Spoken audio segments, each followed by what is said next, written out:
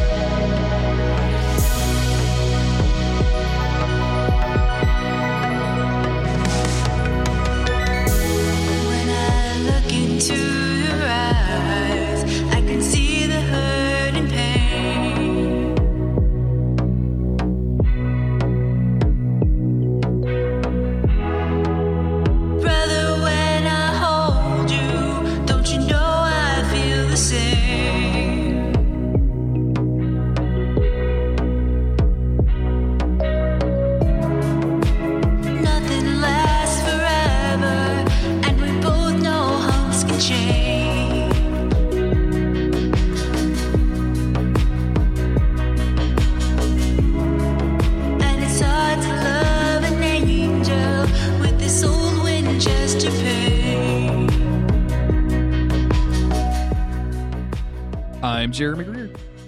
I'm Chris Mosier. And this is Monster of the Week, the creepy but necessary podcast where Chris and I talk about every single episode of the TV show Supernatural, especially when it has tentacles.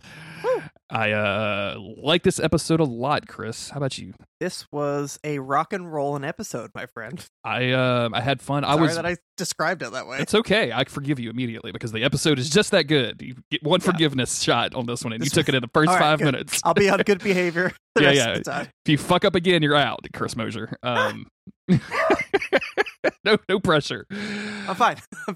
This is good. I was more invested in the first few minutes of this TV show. Actually, the first long section of this TV show until Ketch shows up, than I have been invested in Supernatural for a long time. Mm-hmm. Like, for whatever reason, genuinely tense and what the fuck could possibly happen. Like, I was for whatever reason, it felt like anything was on the table. There's just something different about this, and I wasn't worried about Sam and Dean. Actually, no, I was worried about Sam and Dean dying. I thought maybe some crazy cosmic shit's gonna happen. Billy's gonna have to step back in. I didn't know, but yeah, there was just something about this episode that felt just different enough that it really kept me on my toes while watching it. Yeah, it was a lot of fun. Before we get to discussing the episode in detail, let's thank all of our patrons over patreon.com/monster of the week. They give us a couple of bucks per month and they support the show. They that's absolutely what they do. They get exclusive content, access to the Discord server, which has been bumping lately. We have a Gish thing now, so if you're into that stuff, you can do that, I guess. They have 3 slots up, so there's not a lot of time to do that, but there is time. And I do want to shout out, watch our social media. We're going to have a bunch of new merch coming out, so cool shirts, cool stickers, all new stuff for Monster of the Week. And that will coincide with a sale on our store, so you'll be able to get the stuff cheap. And we're gonna put that on all various social media channels. Even there's 100 of you that follow us on Tumblr for some reason, which we never post on. So we'll put it out there. Extremely excited for all of that stuff. Chris, I've talked for too long. Tell us what's happening in season 13. Oh, okay. Last time on Supernatural, the guys got spooky with the Scooby Gang as they were drawn into a haunted cartoon via a cursed object. Is that correct? That's what happened, right? Sure. Yeah, that sounds right. All right. And although they saved the day and had a fun diversion, the main threats of the season still remain. Michael continues to rage in the other world. I always call it the other world. It's the apocalypse world. Where Mary and Jack are still trapped. Ketch is working for Asmodeus for some reason, and Lucifer is the reigning king of heaven. And Gabriel is still alive, and the boys are still trying to open a door to Apocalypse World. Yep. Good stuff. We are covering season 13, episode 17, The Thing, written by Davey Perez, directed by John F. Showalter. This aired on April 5th, 2018. Trust no one. Sam and Dean continue to collect the pieces necessary to open a rift to the other world in order to save their family. Their latest quest leads them to a Men of Letters bunker from the 1920s, and a hungry god from another dimension.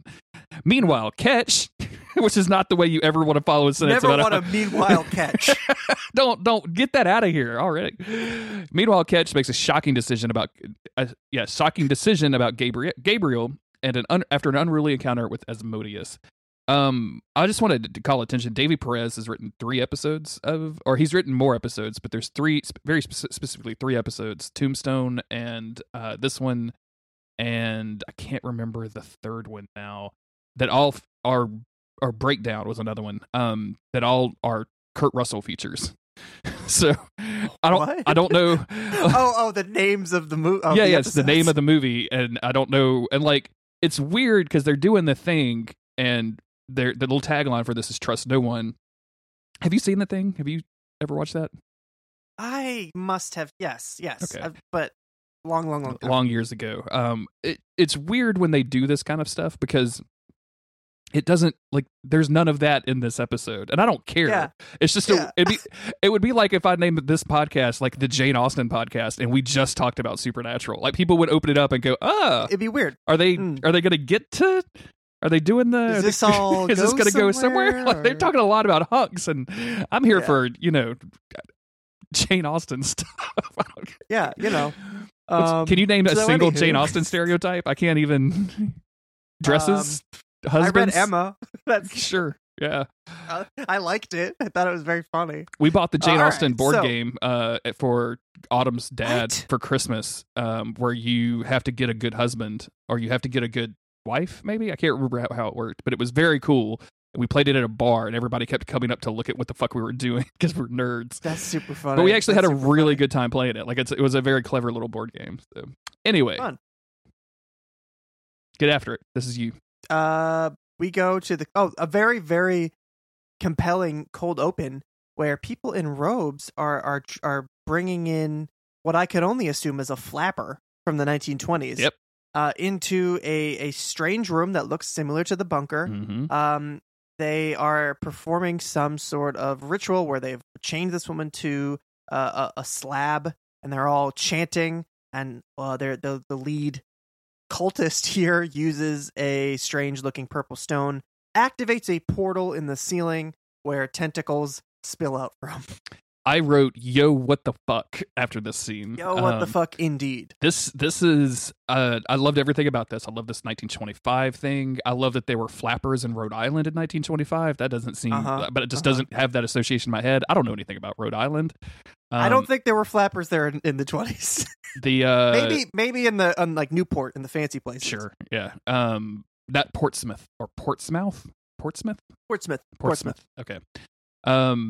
This is all just very good. That the special effects are great. The tentacles coming out of the fucking portal and trying to latch onto this woman, I thought it just took me back. Like, it was like, whoa, this is actual monster. And of course, they're in Rhode Island, which is where Lovecraft is from. Mm-hmm. This is obviously a Lovecraft episode, basically. It's weird that this episode wears the Lovecraft on its sleeve so much without the casual racism. Am I right?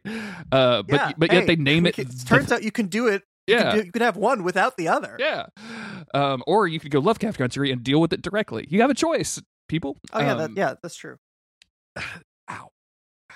The guy from. Did you just sustain a wound? I was. You know how when you get real dumb and you like sit on your leg in a chair and then you you do the I got to stretch it out and it pops and then you have to distract the podcast for minutes at a time. Mm-hmm, I just did that. So. All right, so we cut back from this very compelling cold open to Sam asleep at the table. He was clearly lore diving just before nap time. Dean comes in and is for some reason putting sticky notes all over Sam's back that says like, kick me, I'm stupid and all that stuff, which that's fine. Pranks is fine. But there's no one, as we're going to learn, there's no one else that ever sees these sticky notes. I think that makes it funnier to me. Like, if it's just for Dean's amusement, is even funnier. It's just for Dean. And then, like, what he's putting on there is stuff like kick me, which he never does, but also then, like, ass face and dum dum. And I just, like, dum dum specifically is a weirdly, like, immature insult. So that he's just amusing himself. Like, this is This is just for his own enjoyment in the bunker because alcohol no longer works for him anymore. He's got to go for something harder. A diversion. Like Castiel's not even around to be like, Sam, what's on the back of your shirt? And Sam's reaction is just as immature. He gets like so mad. He's so angry. And like if I found out that like Jess had stuck sticky notes to my back, I might be like, huh? Why did you do that? This is very weird, Jess. This is a weird. What are you thinking? This is a weird thing that you just did. I think this is very funny. Sam wakes up and Dean like is like, oh, I'm not doing anything. And Sam is like definitely suspicious of the whole thing. The dynamic between Dean and Sam in this episode is really strange to me. I don't. It's because Dean is always like, or in this episode, Dean is just forward, go, and Sam's like, but. Like he's just like constantly trying to pull Dean back a little bit. It's kind of strange. I wonder if they're trying to kind of establish some sort of a, or the more defined like big brother younger brother role that we've had in the past. Because there's certainly the stuff at the end that like Dean pulls the big brother card. So I don't know. I don't know. They do have a kind of a different dynamic in this episode. But Sam has found something on the Seal of Solomon. So he has found that the Men of Letters. Talks about it, he just found that's a little bit later. He found it being called the Jewel of the Cosmos, and they decide that it's time to check the archives again, and we get a good book montage. Dean is very disrespectful of books in this archive, and I'm very mad about it. He just throws a book on the floor. Don't like that. It's not good. Don't like it at all. Those are leather bound. This is serious shit. You can't be fucking around in here. The binding alone. It's gonna come loose, Dean. You should be wearing gloves and while you're handling these pages. That's all I'm saying. That's right. So eventually, we get through our montage of reading. Eventually, Sam spots sticky notes on his back. What a weird thing to do. Still, Castiel didn't even get to see it. I thought Sam was about to rip his shirt off right here. Like I thought he was about to just go like Hulk the fuck out. Also, and, Sam checking himself out in that mirror. That's like you don't just casually see the back of your shirt in a mirror. He was looking at his own caboose coming up the tracks. I've got a tattoo on like the top center of my back that I don't think that I have seen in probably a decade. Like I just don't think I've looked at it. I just don't look back there. I don't. But it would tell. It would. What are you doing? What are you doing? I don't have an OnlyFans. I don't need to see that side of my body. You know what I'm saying? You don't need to see the caboose coming up the tracks. You know I don't need to see that. I don't need to see those paw prints. You know what I'm saying? Yeah. You don't. That's what it is. That's what Jeremy has on between his shoulder blades. Just a couple fun paw prints. Just some paw prints. Sexy. Yeah, it's so sassy. Is what the tattoo artist told me when I got it. All right. So anyway, Dean has eventually found something. Yeah. He found the goods. There's a mention of this jewel down in Portsmouth, Rhode Island. So they're gonna go check out this what was a Men of Letters chapter house. And Dean keeps saying Jinkies here. I liked this exchange. It was just kind of funny. Again, Sam just won't stop being a stick in the mud. Dean says Jinkies. Sam says you're going to stop saying that, right? And Dean's response of, I don't know, probably not. In a kind of, I literally can't help myself stop, kind of way. Like if someone asked you and I to stop saying 100% or something in the podcast, we would be like, we're just not going to think about it. Like it's not going to, you'd have to give us an electric shock if you want us to stop it. So they decide to take the trip to Rhode Island, and it's time for a road trip. Lots of cool Impala driving.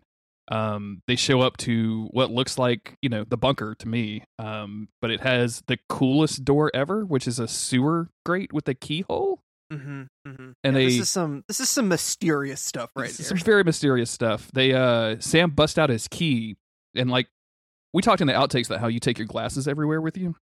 Mm-hmm. I really wonder if Sam's been just holding onto this key the entire time. Like, is this the key that they used to get in and out of the bunker? Or I assume it's gotta be. Like, that just seems very like, can you go, you can't take that to Lowe's and get a copy made, you know what I'm saying? It's gotta have some magical properties.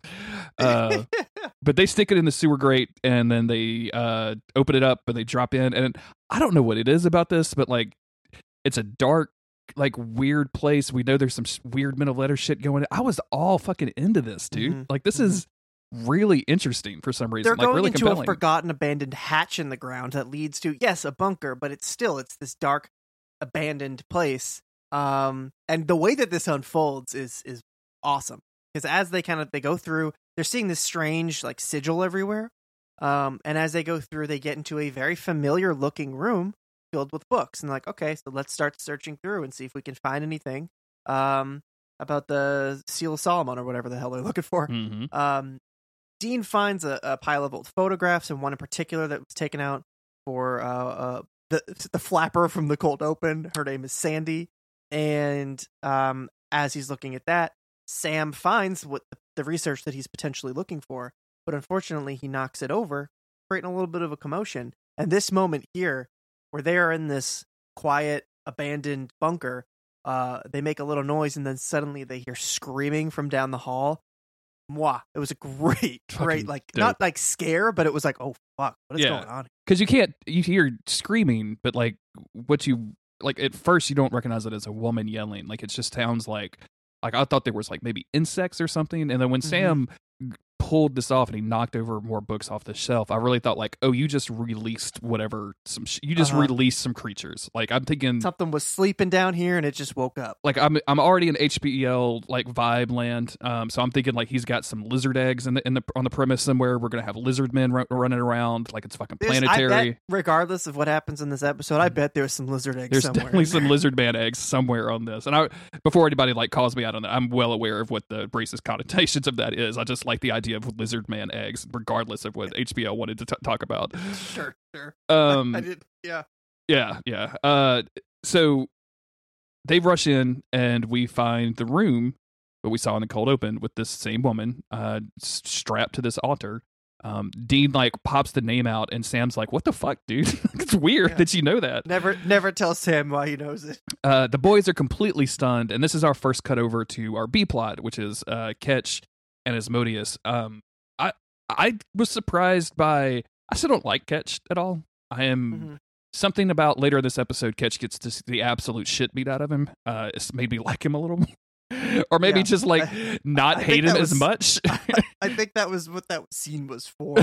Everything leading up to that was like agonizing, and then when the plot kind of kicks off with Ketch, I was like, okay, that was a surprise. Didn't see that coming. But yeah, all these scenes leading up to that, I was rolling my eyes a little bit. Yeah. Thankfully, they usually only lasted like a minute or two, and then we were back to the boys.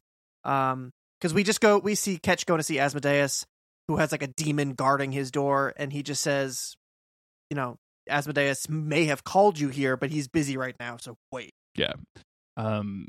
Meanwhile, Sam and Dean are pulling this woman out of the sewer grate and like doing the timeline download in a real aggressive fashion, like showing a phone and like this is a camera, and like I'm like, what are you doing, Sam? This is a lot of information. Just show her the iPhone later. Like, stop it. Yeah, he straight up just gives her the iPhone. Like, what is she gonna do with this? Like, is she gonna look at Instagram? Yeah, like, she has no idea what this thing is or what it does. He hasn't been outside in 100 years. Dean is like, this is what cars look like now, or they should, and I'm like, I mean, there's something nice about a 2010 Honda Accord too, Dean. Like, you don't have to rip on everything. Come on, Dean. We go back over to Ketch, who is reading children's literature, because that's what they have for reading material, and listening to the smarmy ass demons like chat with each other, and then decides to, like, I'm just going to go in and talk to Asmodeus myself. Where he finds Asmodeus extracting Archangel Grace from Gabriel and injecting it into himself, which he's shooting up Angel Grace, which explains why his powers have gotten a little extra since Lucifer had seen him last.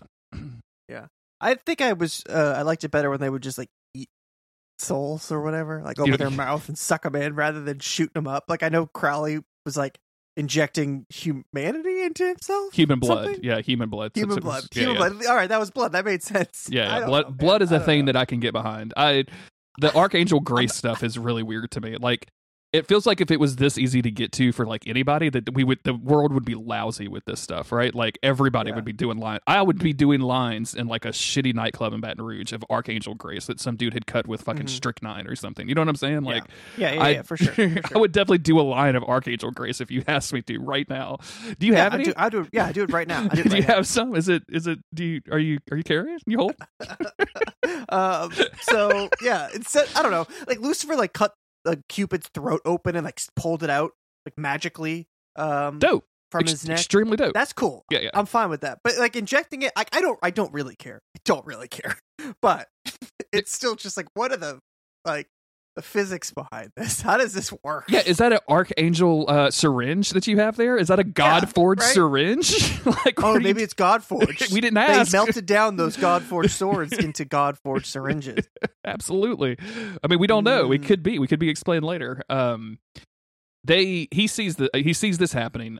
Gabriel still has his lips sealed or sewn shut. The demon rushes in and is like, "Hey, I tried to stop him, but I couldn't." And Asmodeus starts taking this like tone with Ketch and was like, "Hey, you came here because you work for me." And he kind of grabs him by the arm and walks him back outside to like the waiting area and is like, "And you're gonna wait here until I need you." And then his eyes do like weird things, like not quite like, I think it's the Prince of Hell. Like that doesn't do the red eyes, right? Like, but it's all what like weird yellow. Yeah, so it like Ketch is intimidated enough to sit the fuck down. And he realizes maybe there's a bit more of a power imbalance here, which is funny because Asmodeus, as much as he's been trying to do stuff this whole season, hasn't particularly seemed like a big threat. He has seemed like a placeholder who is, working behind the scenes, trying to get things rolling. And now that he feels like Lucifer can't take the throne himself, he's realized, oh, there's a power vacuum. I'm going to take as much power as I can. Now he's doing the grace and all this stuff. So he's upped his game a little bit. I'm still personally not too intimidated by him, but that's just me. No, I'm not either. And again, like the scariest thing he's done is take Kaz and Lucifer hostage, and then he just like just let them leave. he let his demon comedian buddy like watch over him for 24 hours, and they both escaped. Like it was the dumbest shit ever. But here, like he seems he had phone sex with Dean Winchester. He had phone sex with Dean Winchester for like 300 days. It was ridiculous. Meanwhile, Sam and Dean have arrived at Crispy's Diner. We're all of these like side characters are relatively well developed compared to normal supernatural stuff. Yeah, but they don't even do anything. I was so bummed. Yeah. I thought that they were gonna all get a little bit more because the waitress is like, she's talking about how there's a customer who always comes in because he has a crush on another waitress. She wouldn't mind taking a crack at him herself, and she's just laughing, talking to the chef who doesn't say a goddamn word. Yep. Like they all have a little bit of color and character to them. So I expected more. It's fine. It was great color. Yeah, I still absolutely a little more. Sam and Dean lead Sandy in, and the cook seems to like recognize her. The cook's name is Marco. He's going to be important later. Chef Marco. Sandy immediately like checks out the jukebox, and Dean's like, "Yeah, let me hit that for you." Starts putting on some old classical music. They order some food, and again, this just feels very lived in. I was, I want to call it out now because I was like, man, is this like a two-parter? Like this feel like they're just really like living in these moments. And then like when I thought the episode ended, like there was a whole like 5 or 10 minutes after that, and I was like, what the fuck is this episode? This is crazy. Yeah, it's weird. It's a weird one. I wonder if like the plot for this just wasn't. They didn't have a lot of stuff to do, so they kind of just stretched out those moments. Maybe so. Middle. And to be honest, I'm totally fine with that. You don't have to rush through stuff. Don't have to do that at all. So Dean kicks on the music. The waitress comes over, starts taking orders. Sam orders water, and she's like, is lemon going to be too spicy if I put it in there for you, string bean? She calls him string bean throughout the episode. Sam just getting owned no matter where he goes. No wonder he's cranky, right? Like if he's random waitresses, which are kind of his demo. Like he usually does very well with these kind of women. And they're just getting slam dunks on his ass. Calling him string bean. Don't call me string bean. I have muscles. I'm not demon blood me. I'm normal Sam. The cook, Marco, calls another woman with a Men of Letters tattoo that is standing in the room where Sandy was on the altar room. So we know that like some Men of Letters are around, and they were hiding Sandy for some reason. We got a problem. We got a problem.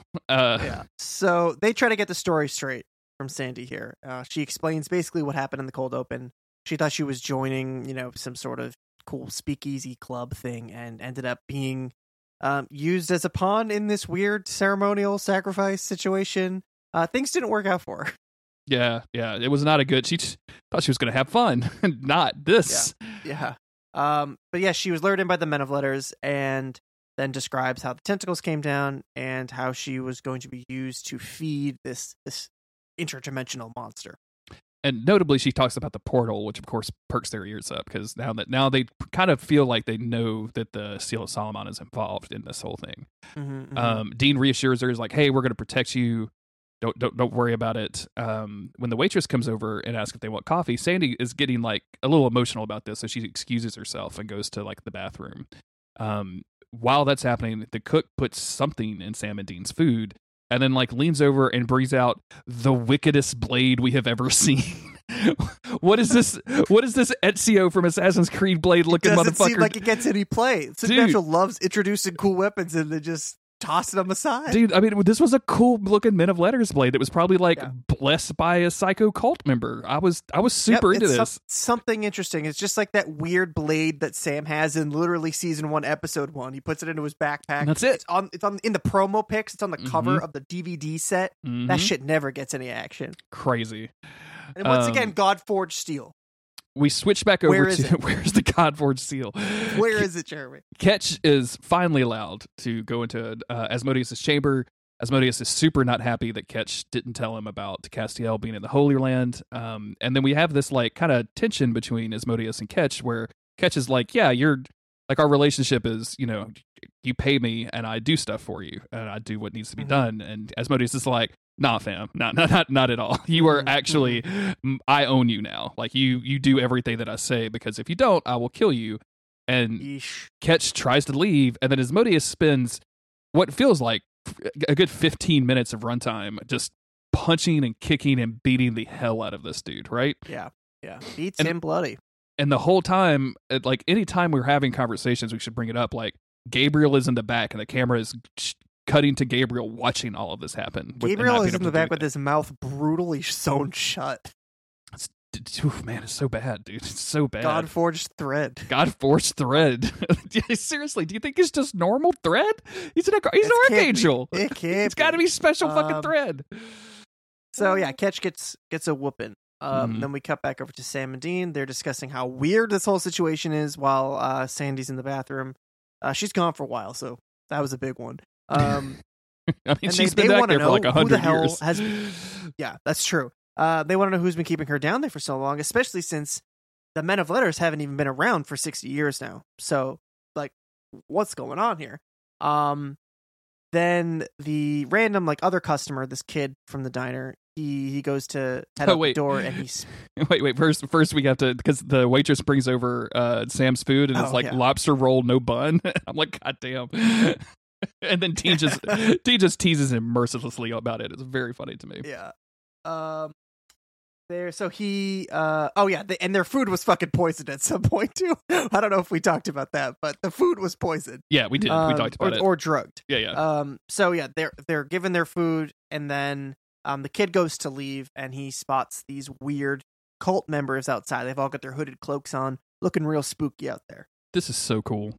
Like, at the time, while I'm watching this, like, I didn't know. We knew that they were Men of Letters, but, like, I didn't know if this was some weird offshoot. We didn't know what their intentions are or what their motivations are. So, like, at this point, all I'm seeing is, like, this is a weird cult trying to summon some weird demon from like another world, and, like, their primary, like, feeding mechanism has been stolen from them. Like, I thought these were the scariest people imaginable. And the fact that they don't attack, they're all just sort of standing around at first. We never hear them say anything. Even the two that we talk to, they don't crack wise. They're not being sarcastic. They're very serious about the situation. And so the very little that we do learn about these hooded figures actually, I think, just enhances this whole situation, because it's a mystery. What the hell is going on? And when they come in, when they finally see Sandy coming out of the bathroom, and this is about the time that Sam, who has eaten a little bit of his food, Dean is not. Sam starts going a little hazy. When they actually finally come in and they start attacking the entire place, like the lights flicker, which I was like, okay, are these supernatural Men of Letters guys? What's fucking happening? But Sam's out for the count, so it's up to Dean to kind of start knocking these dudes down, and he does. He takes down the first guy, and then the next guy the fight goes into the kitchen, and this guy has that weird crazy knife that we saw. Yeah. But it's kind of an even fight, and while this is happening in the kitchen, the cult guys come over and grab Sam, and there's like 4 of them to haul him out of there. They're like, Jesus Christ, String Bean weighs a ton, and try to have to haul him outside of the thing while Dean is fighting. And Dean kind of loses this fight, gets thrown down. The guy's about to stab him when Sandy, at the last minute, saves him by stabbing the dude through the heart.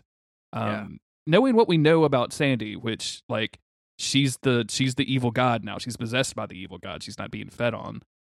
Why does she save him here? Does she not? Is she only possessed like part of the time, or does she wanted to save Dean to get the mate or whatever? Well, I think that she knows that these people are after her. Okay, and she probably thinks, oh, these Sam and Dean fellas, they're going to continue to help me. I'll get what I want. Yeah. Okay.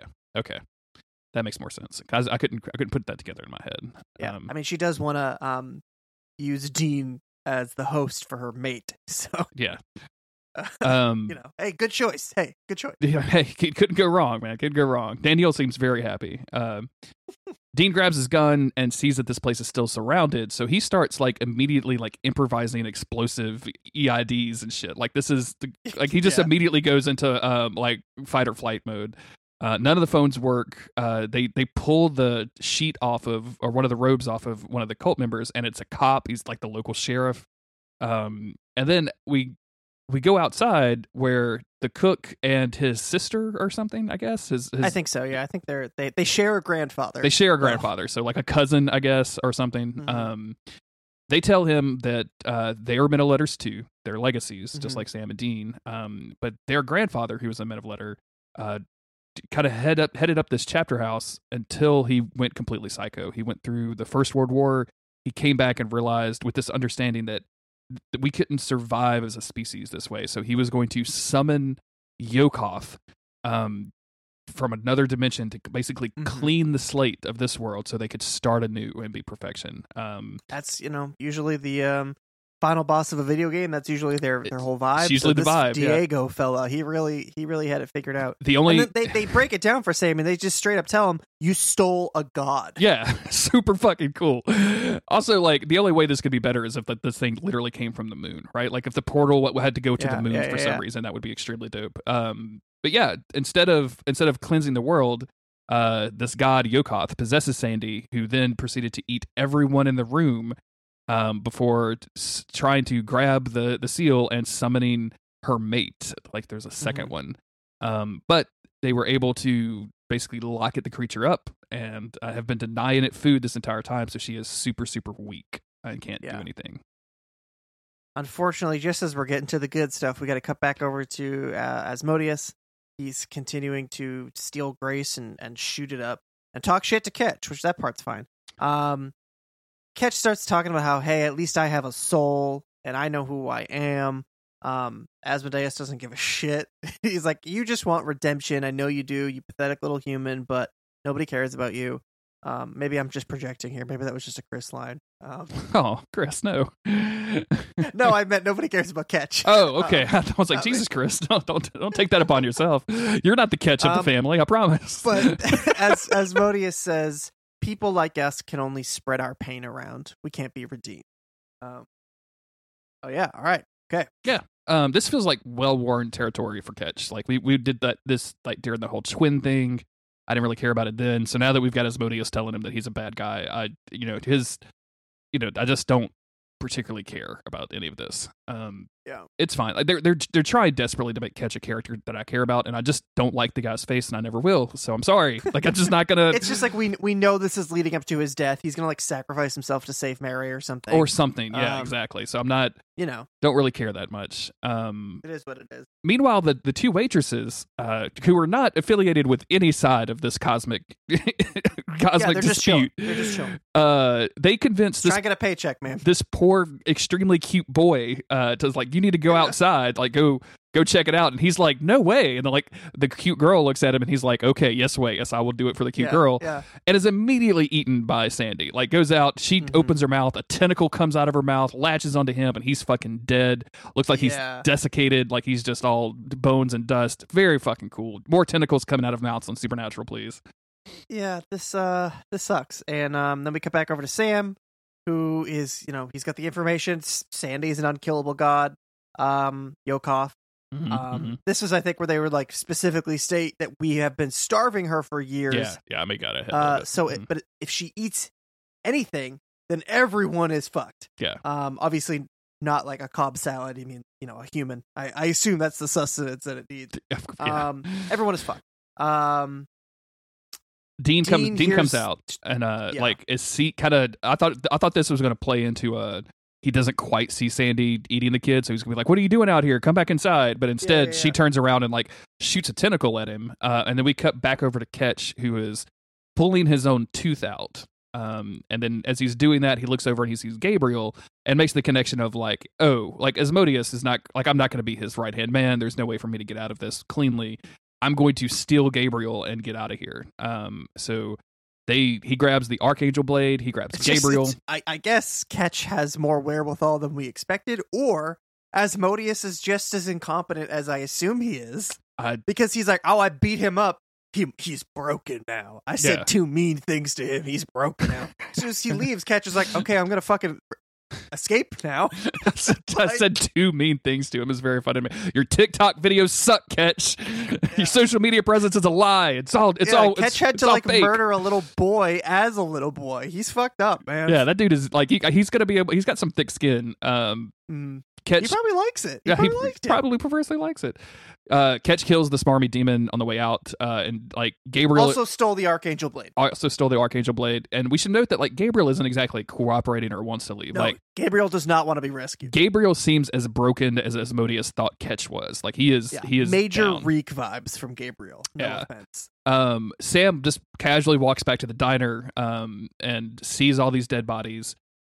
Assuming that, hey, Dean is probably one of them, can't find him.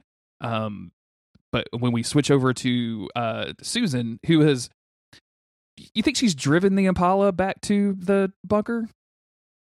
I hope so. Did she, unless she left it there and like flew. Did she tentacle walk? Like, did she exude Maybe multiple they're literally tentacles? just right down the road, I mean, yeah, but like Rhode Island is small. There's not a lot of like big stretches of highway like in Louisiana or wherever they normally live. Or that's where you live, Kansas. They live in Kansas. You told me earlier. You were like, "Oh yeah, that town is like 6 minutes away from my town," and I'm like, "There's no town within 6 minutes of another town in Louisiana. Like we're all like everything an hour is so and a half dense. away. Everything is so dense. So maybe she just tentacle walked her little ass back over there. So that's fine. Yeah, it's 5-minute walk. She's got him strapped to the altar. And tells Dean that she's Yokoth, she's the Ravager of Galaxies, the mother of faceless hordes, and I'm like, stop it! I'm already attracted to you. You don't have to keep going. I'm already swiping whatever direction I should swipe. I haven't never used a dating app. I don't know what that is. But she says like she's going to open this portal and summon her mate, who she names, and I didn't quite catch the name. It was intense, though. And the Nate is going to possess Dean. Of course, Dean's like yucking it up throughout this because he's terrified, and that's what Dean does when he's terrified. He's like, "Oh, you're gonna make me blush," all this stuff. So she just opens the rift, no sweat, and gang. A big old tentacle comes. Did through. she not need the fruit of the tree of life and the Archangel Grace? And she does it. We see her like putting Grace in a little cup. Right, I'm like, where'd you get all this? They had it just right. Did this bunker just have it laying around? We do see that. Must have had it laying around, man. They really should have checked the other chapter houses before, sending Castiel to Syria to get shot at and marry a bunch of people. Seriously. He's married to some sort of queen now. He was shot at. It's a whole thing. We don't even know where he is now. He went back to visit Scooby to make sure he was okay. I think I'm just really attached to Scooby and Shaggy now. They're living their dream. Yeah. Cass has been trying to adopt a dog all week. That's what he's been. He's going to come back. Next episode, Dean's gonna be in the apocalypse world, and Sam's just gonna be sitting there. And Cass is gonna be like, "I brought a dog." It's very funny. I'm just the idea of Castiel walking into a pet shop and being like, "I need the one that talks." Which one talks? Well, yeah. Just as the tentacles are reaching down for Dean, Sam and the others show up, and she has the seal of Solomon confirmed. Dean lockpicks his way out because no sweat. He snags the seal, and he does. They do what they do, and Sandy is dragged back to this other dimension by her lover, presumably. Mm-hmm. So happy ending. Good. I mean, they didn't. I mean, they didn't save a lot of the people. Together again. They didn't kill the thing. They didn't hunt the thing. Yeah. But they got into some family business, I guess. This poor kid at the restaurant died. But Sandy gets to be with her, or Yokoth or whatever, gets to be with her eternal mate. I mean, Dean probably killed a cop that he thought was a cult member, so he's going to have to deal with that. I think Dean killed a cop. Dean definitely killed a cop just like 20 minutes ago. Is not going to deal with the emotional impact on his psyche, 100%. I like this solution though, because what I didn't want to see in this was like, oh, in the bunker is the the anti-god forged metal blade that can cut off the tentacles or whatever. We didn't need to raise the stakes anymore. It's literally she opens the gate for her mate, and the mate just pulls her in instead of coming the other way around. Yeah. It just worked out. It worked out really well. Sam and Dean kind of explain to these Men of Letter Legacies what they're trying to do, what they're trying to gather in order to get their family back. And Marco and his sister/cousin explained, like, hey, you can have this thing, that's fine, but there's some rules about it. Like, you have to have something from the dimension that you're trying to go to, something that's been there, and then you have to have, and then even then the portal only stays open for 24 hours. And then it's back to the bunker for Sam and Dean, where Sam, of course, does his usual, hey, Dean, how you feeling? And I really like Dean's line of, considering I was 3 seconds away from being an interdimensional booty call, feeling pretty good. I'm feeling all right. And of course, they walk down the stairs to find Ketch, who they immediately draw down on. Thank you, boys. And Ketch brings out Gabriel, who is 100% traumatized, like we mentioned. They're pretty shocked to see him, considering they saw him die. Ketch explains that Asmodeus has kept Gabriel prisoner for a while now. And he pulls out like the needle or whatever, right? Mm-hmm. And we see Gabriel like freak out. So clearly he's been, bled dry of his grace for quite some time now. So just the mere sight of that is enough to freak him out. But thankfully, they don't need to draw any more out of Gabriel because they, already have some in the syringe. Yeah. And Ketch just offers all this up. He's like, hey, I'm going to give it to you all. They, of course, ask, like, what's the catch? Dude, when he says, what's the catch? I was like, come on. Yeah. Dude, the way that I pronounce catch is basically just Ketch. Yeah, Ketch. Me too. So yeah. I do that. Come on, yeah, Sammy. I do that casual A as well. So, Dean. So Sam is so Ketch explains that he wants basically shelter. Like, I want to stay in the bunker. This is the safest place from Asmodeus I can think about. I'm like, I don't know how that works out. Like, everybody knows where this thing is. Like, sure they can't get in it, but like they could not let them out either. So like, Castiel's gonna be so confused when he gets home. Dude, he's gonna be so. I hope that in the middle, like in between these scenes, like Dean is calling that dude and catching him up on what's going on, right? Like, it seems really rude for them to go on this adventure without even mentioning or calling Castiel. What is he even doing? They didn't even give us our normal, like, Castiel's out on the town or whatever. Yeah. Like, we don't know anything. Where's Cass is the question that we need to be asking. He went to Best Buy to pick out a TV because like the last one I got was haunted. Because he knows that Dean was really excited about a TV and he knows he could just walk out of it because he doesn't know what money is. He could just walk out of the Best Buy with the 83-inch OLED TV. They make an 83-inch OLED TV now. Can you believe That's that? Crazy. 7,000 pounds. I don't know the U.S. currency. I didn't see that in the YouTube video. So, Ketch says that he just wants protection from Asmodeus. He just wants to stay here. Mm-hmm. Sam immediately says no, but surprisingly, Dean says yes. And he says, "Hey, if this will help us get Mary and Jack back, I don't give a shit. Let's do it." Yeah. Ketch is the least of Dean's concerns at this point. Dean specifically, and honestly, like, I don't even care. Like, they're reusing a character, right? Sure, Somebody that they still had on the board. I'm totally fine with Supernatural pulling from somebody like that. Except they killed him last season. Yep, I was just about to say, like, they had him off of the board and then they brought him back to the board for apparently no reason.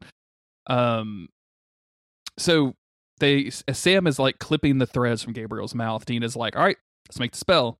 And Sam is like, wait, shouldn't we wait? And Dean's like, why? Like, what do we have to wait for? Like, let's just do shit now. Castiel, wait for him. Should probably wait for Castiel to be backup in a world filled with deadly angels. Dean then says that he's going in alone, which of course Sam protests. Ketch kind of sees this as an opportunity. Is like, hey, I want to go with you. Because I could just get away from Asmodeus on this Earth by going to a totally different Earth, even if it's a lot worse. Like, maybe I'll be a lot better off. And Dean's like, yeah, sure. And of course, Sam is like, so you'll let him go, but not me. And Dean's like, I don't care if he dies. I care if you die. Like, you need. And I think that's a great line from Dean. Like a real like. Ketch just kind of smirks in the background. I know. Like, Ketch is probably proud of that. He's like, yeah, I feel the same way about you, Dean. Like, we're not friends. I didn't come here to hang out and have hot dogs in your Dean cave. But Dean's logic to Sam is like, hey, number one, like, someone here has to be with Gabriel. Someone has to like explain what's happening to Castiel when he gets back. But they don't mention that at all. They've never mentioned Castiel in this episode. Never mentioned Castiel. There's no.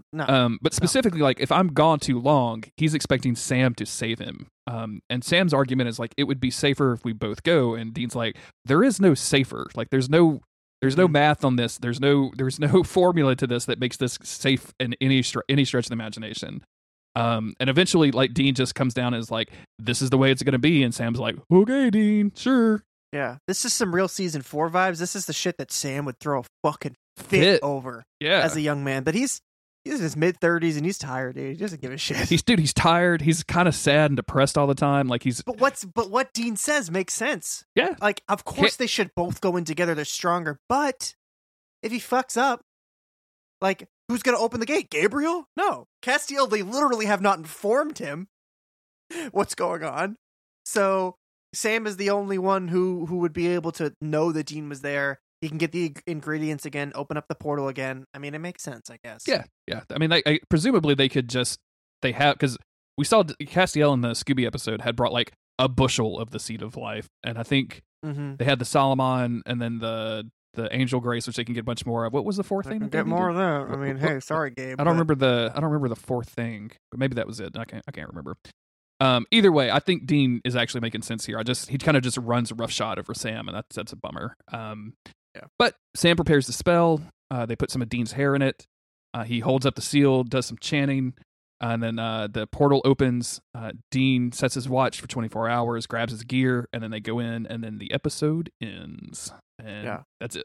Just right in the middle of the living room, basically. So Sam's going to have to walk around that every time he needs to go to the bathroom. I kind of feel like if you're going to summon an interdimensional portal, like you have a whole like demon/sex dungeon that you should be doing this in. Like, who's going to sneak through and not be in the sex dungeon when they come out? They're going to be in the fucking living room now. Like that. If you remember, we have evil Kaya on the loose. Like, she's still in our world, but like Sith Lord Kaya. We have Sith Lord Kaya just roaming around, like probably feeling this portal. You know what I'm saying? Like that she could probably make. Like she's gonna be summoning some creatures through it or some shit next episode. Creatures run amok in the bunker. As I hope.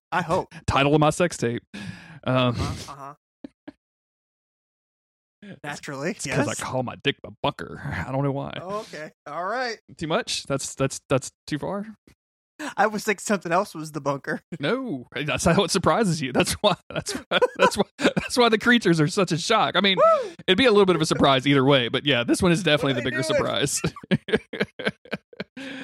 Yeah, what a great episode. I think this is even with Ketch in it, I can't say it. Ketch and Asmodeus in the same scenes with each other. I can't say that it's a bad episode. Really good, really fun. I love the fact that this is actual, like it's teased, but there were tentacles everywhere, Chris. There's huge numbers of tentacles. Dude, tenties everywhere, dude. Tenties everywhere. I put in the Discord, let me find the person that actually said this, I'm always down for tentacle play. And Katie said, as long as they're consenticles, which I thought was very, very funny. Beautiful. Yeah. So they rarely are, I think. I don't think that, I don't watch a lot of tentacle stuff, but what I have Dean seen. Does. He makes a comment about it. Yeah, he does talk about the anime that he watches. Dean being into hentai is the weirdest, joke. We don't have to get into it, but why? It's always so fucking weird. Like it's the least Dean Winchester thing ever, or the most, right? Because we've talked about, I guess we've talked about this in the past, where a lot of his heterosexuality feels performative. And true. Yeah. So even if you consider him a bisexual, to emulate John Winchester, he had to be aggressively hetero, right? And that fits into his image. It just ended up leading him down really weird paths because it was disingenuous. Yeah. So now it's just more of a curiosity thing than a sexual thing. Okay, you know what? This all checks out. Now he's like a soccer player who can't perform unless his entire team is in the room with him, right? Like that's soccer players are constantly being busted for having prostitutes in the room. Sure. It's terrible. Anyway, this is a good episode. What do you think? Yeah, this was killer. We saw just enough monster. We saw just enough cult for it to be intriguing without them explaining it to death. And it all just kind of worked out. I was a big fan. Yeah.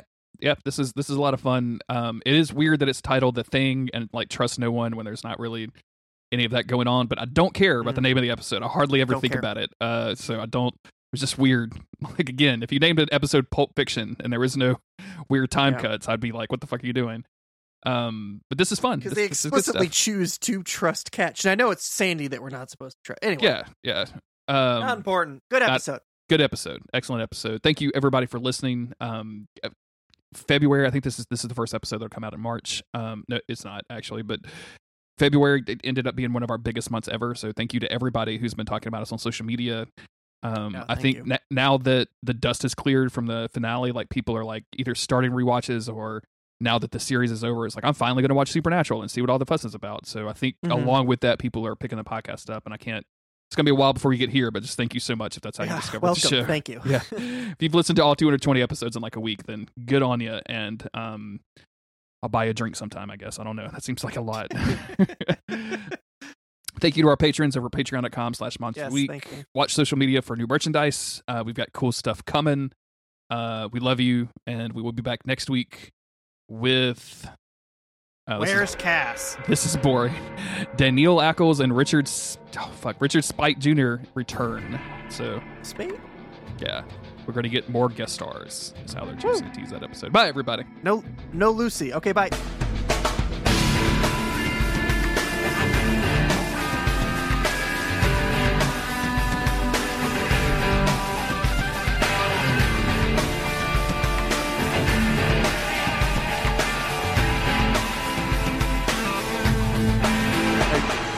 Hey. Sorry, I moved a bookcase earlier, and a sandwich fell out, landed right in your mouth. And a sandwich fell out. Yeah. It's just such a fucking mess. I like to keep all of my hammies directly between my anime figs and my DVDs. Couldn't even hear what you were just saying because those tunes fell out. It's a shame. It was a good joke. Sorry. Whew. You're good. I wasn't even recording. All right, yeah, so, well, that doesn't sound right. Hold on.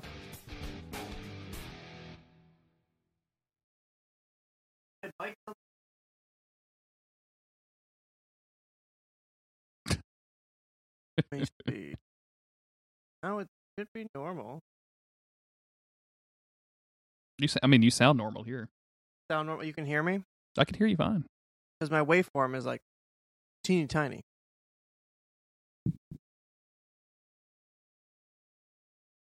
Anyway, I moved a bookcase. Okay. And I was trying to make room so I could put my desk in a different spot near the window in the podcast room. And everything was going smoothly, and then the bookcase fell apart. I had to put it back together, and it just kept happening. Pieces would fall off of it, and I had to put it back on. And now I came back into the podcast room, and I forgot that I just left stacks of books everywhere. It is a nightmare. So we're gonna have some chaotic energy going into this. Ooh, and you're still standing, right? You decided. I'm still standing. Standing. You're standing and eating. That's what you're doing right now. Yeah, I haven't eaten all day. I just realized. So I was like, gotta shove something down the face. Interesting. I don't know that I do a lot of standing and eating in my normal life. It doesn't happen too often. But now I'm a stand caster. So stand caster. Okay, I'm with you. New vibes. Strange vibes. All right. Sorry. I'm basically just setting up everything now. You're good, dude. Just take your time. Let's just calm down. 1317 rather. Relax into episode 220. You know what I'm saying? Goodness gracious, 220. 220. Dang, son. Mm-hmm. I'm just gonna close my eyes and not look around this room and not let the mess stress me out. I'm with you. Just kind of it's behind you. You don't need to worry about it. It's everywhere. Nobody cares. Nobody needs to own this many books. I'm just gonna say it. I've been slowly but surely getting rid of my books. Don't need them anymore. I gotta start following suit. I just don't. We don't read them when we I want to catch myself buying a book that I own and on the Kindle, and then looking at it on the bookshelf as I read it. Seems kind of dumb. Anyway, what's up? Hey, you ready to do a podcast? I thought that's what we were doing. Yeah, are we not doing that? What's new? What's new? Yeah, what's new? I got my eyes dilated yesterday. That's fucked up. That's a very unpleasant experience. I hate that so much. How long did it last for? It like I still was feeling the after effects this morning when I drove to the Yeah, gym. dude. It was not good because as soon as I left the place, like after meeting with the doctor and everything, like I picked up my phone to call Autumn and realized I have no ability to see my phone. Like anything up close, I was just could not see it. It was the most startling thing that has happened to me in a good long time, of just my body going, nope. So that was uncool. And then I was wearing sunglasses. I have prescription shades, and then it was overcast, and like just the ambient light of the day was like really difficult. They told me I could drive myself home, and I'll be honest with you, if it had been bright, I would have probably had to call an Uber or call Autumn to come pick me up because it was not good. Last time I had my eyes dilated, they said the same thing, and I had been to this place before, but it had been many, many years. I didn't know where I was exactly. I used GPS to get to the eye doctor, and then they're like, yeah, you should be good to drive home after. Like, no worries. I'm like, oh, okay. So I get outside. It's like 6:00, and I cannot fucking see anything. Like, I got one eye half open with sunglasses on. I make it to my car, and I'm like, I can't fucking drive. And I can't look at my phone. That was the biggest thing. Anything close, could not see. Could not see the radio, couldn't see what time it was, couldn't see my phone, nothing. So I'm like, all right, this fucking sucks. This is not good. I don't want this. I called my parents because I was supposed to go to a wake with them. Oh, good. Family member had just died. And I was like, I can't drive. Like, I need time, I guess, to wait for my eyes to adjust. Lady said I should be fine. But meanwhile, I just watched the eye doctor, like, leave the practice, get into her car and drive away. I'm like, oh, okay, I guess I'll just chill here. I ended up sitting in my car for probably 2 hours waiting for the sun to set. Wow. When it was dark enough, I could kind of see. And even then, I was like, I don't think I should be doing this. This is a bad idea. Next time I went to get my eyes checked, they're like, we're going to dilate them again. I was like, no, you're not. I'm alone. You're absolutely not. Yeah, you were not. Yeah, not at all. It was rough. And then I came home. I was supposed to record a podcast last night, and in the afternoon before that, I played video games. And like it didn't hurt to like look at the screen or anything. Like I wasn't in any kind of pain. I didn't feel like I was doing anything bad. And then I stopped playing video games, and I just got like this headache and was like, I don't really want to record a podcast about the Elden Ring right now. Like that's not gonna be a cool thing to do. It ain't easy to focus when you're literally out of focus. No, and then like a bunch of Elden Ring news came out yesterday, or like a trailer was leaked, and I knew that there was going to be like the guy I was recording with, our buddy Sean, he was going to be going through like frame by frame to analyze all this stuff, and I was like, I'm just not. My eyes are not going to be up to a frame by frame. Yeah, they recorded that video in 560p somehow, which is like I don't know what they were using. My favorite tweet from one of those replies is like, I can't believe somebody hauled a Samsung fridge to record this video. Yeah. But yeah, the eye thing sucked, but I'm all good to go. So Monday, if you guys are listening to this, actually, if you guys are listening to this, like today, on the day it releases, I will be having surgery on my eyes. But for you, Chris, next Thursday will be the day that I have surgery on my eyes. Woo! Do you know how LASIK works at all? Have you ever? Yeah. I mean, well, my uncle got it done in the late 90s, and I always wanted to do it because of that, but they burn the shit off your eyes, right? So, first they have to be able to get to it. So they take a very sharp blade, right? And then I don't like where this is going, brother. And they apply suction to your eye to make it like a little bit easier to cut. And then they slide this nano razor or whatever. That sounds like a Motorola phone, but like a nano razor or nano blade. Somebody's smashing the 30-second skip forward on their phone right now. And they create a flap out of your the thing that covers your skin or covers your eye, and then they shoot lasers in it to alter the cornea. That's so it's crazy. It's they good. put the flap back after? And then they just like knock it back, and your eye like just kind of seals it up naturally, like you're like taking out of contact. It's a lot like taking out of contact. And so I'm having the conversation with the doctor, and he's like, "Do you have any questions?" And I was like, "Yeah, like I think the most concerning part for me is this razor thing." That I'm sure they didn't say razor. I don't think they said scalpel. I think they just said blade. They said katana. Yeah, I don't want you taking this katana, ceremonial God forged steel. God for this 1,000-year-old.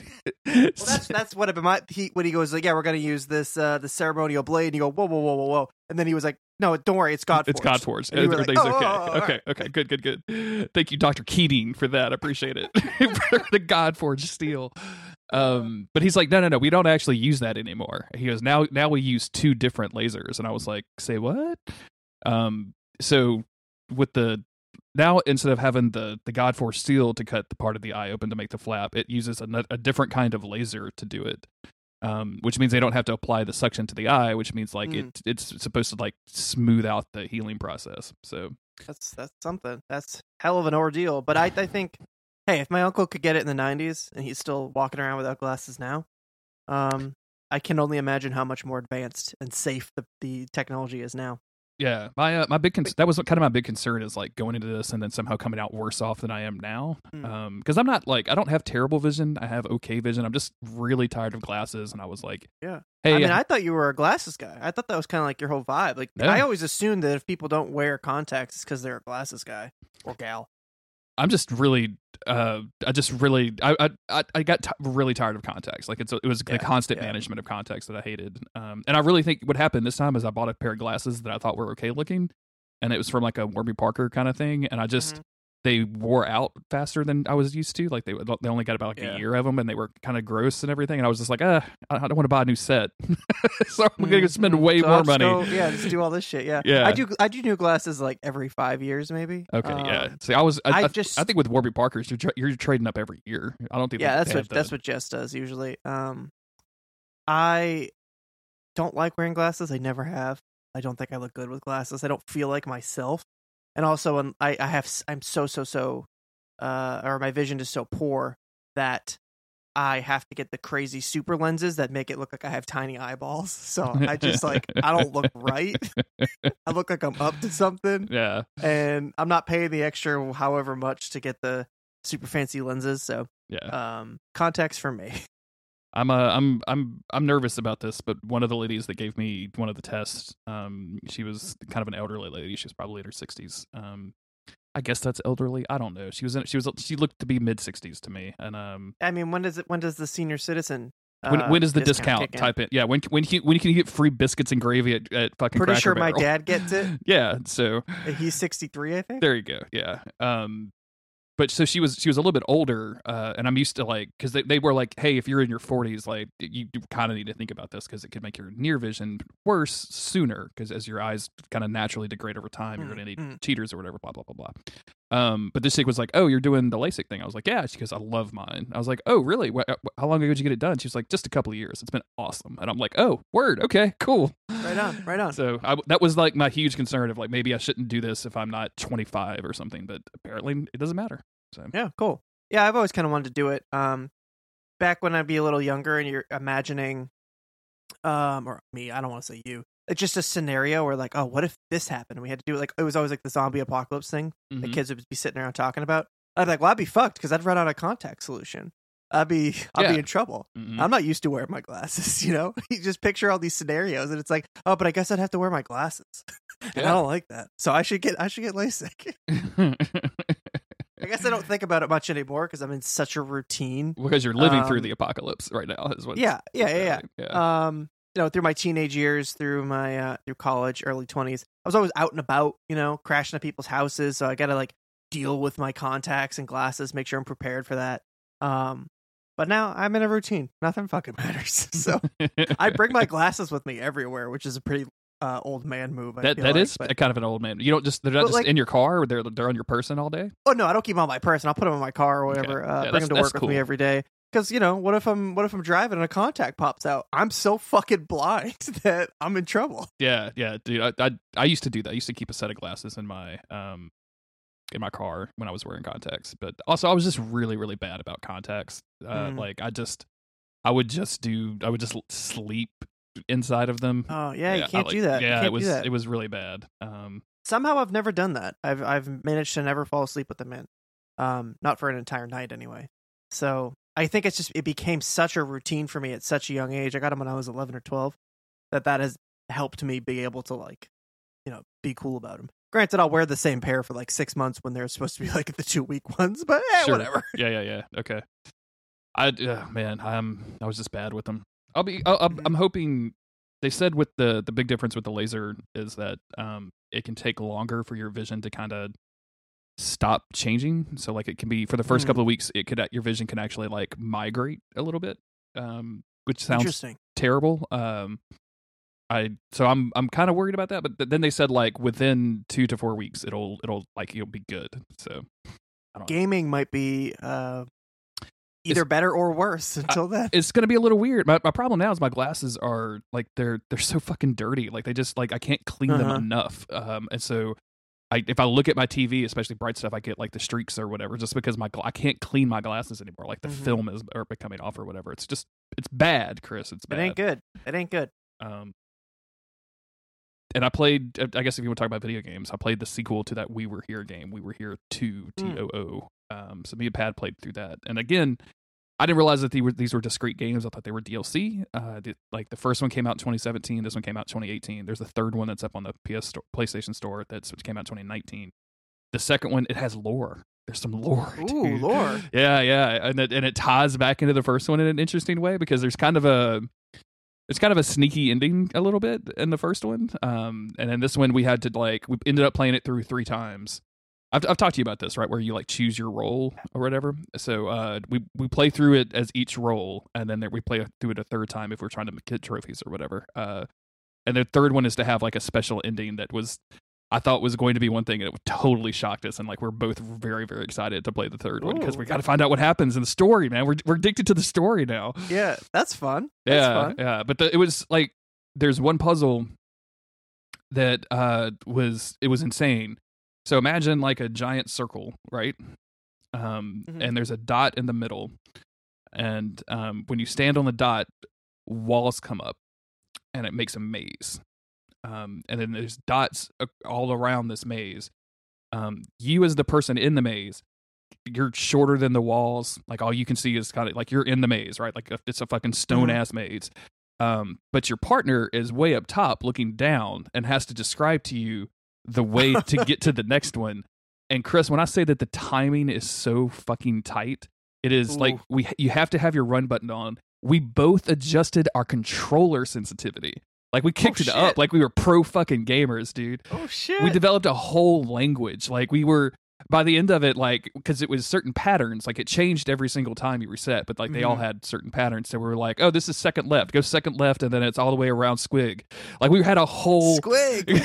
We had a whole thing, man. Like, okay, now you're gonna do sharp left and then a casual left and then a sharp right. Like we had to develop an entire vocabulary to be able to describe this stuff. And the second time we went through, I was in the maze the first time, and it took us like probably a good 30 to 40 minutes because I just kept fucking it up because the timing was so tight. And we went in like immediately after we had played it and went right into it so that Pad was in the maze this time, and we were like, this is going to be fucking easy. And it was not.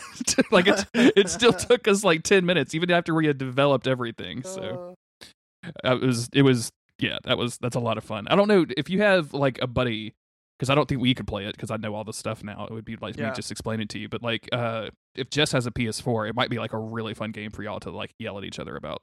Interesting. We had just I got the Stardew Valley board game. Oh, cool. Is that good? Have you played it? We haven't played it yet. Hopefully this weekend we're going to try it out. It just came yesterday. I don't play board games. That's not really my thing. But I saw Concerned Dave, the developer, post about this board game that they had developed, and he posted the trailer for it. And I was like, you know what? I never, ever touched this kind of thing.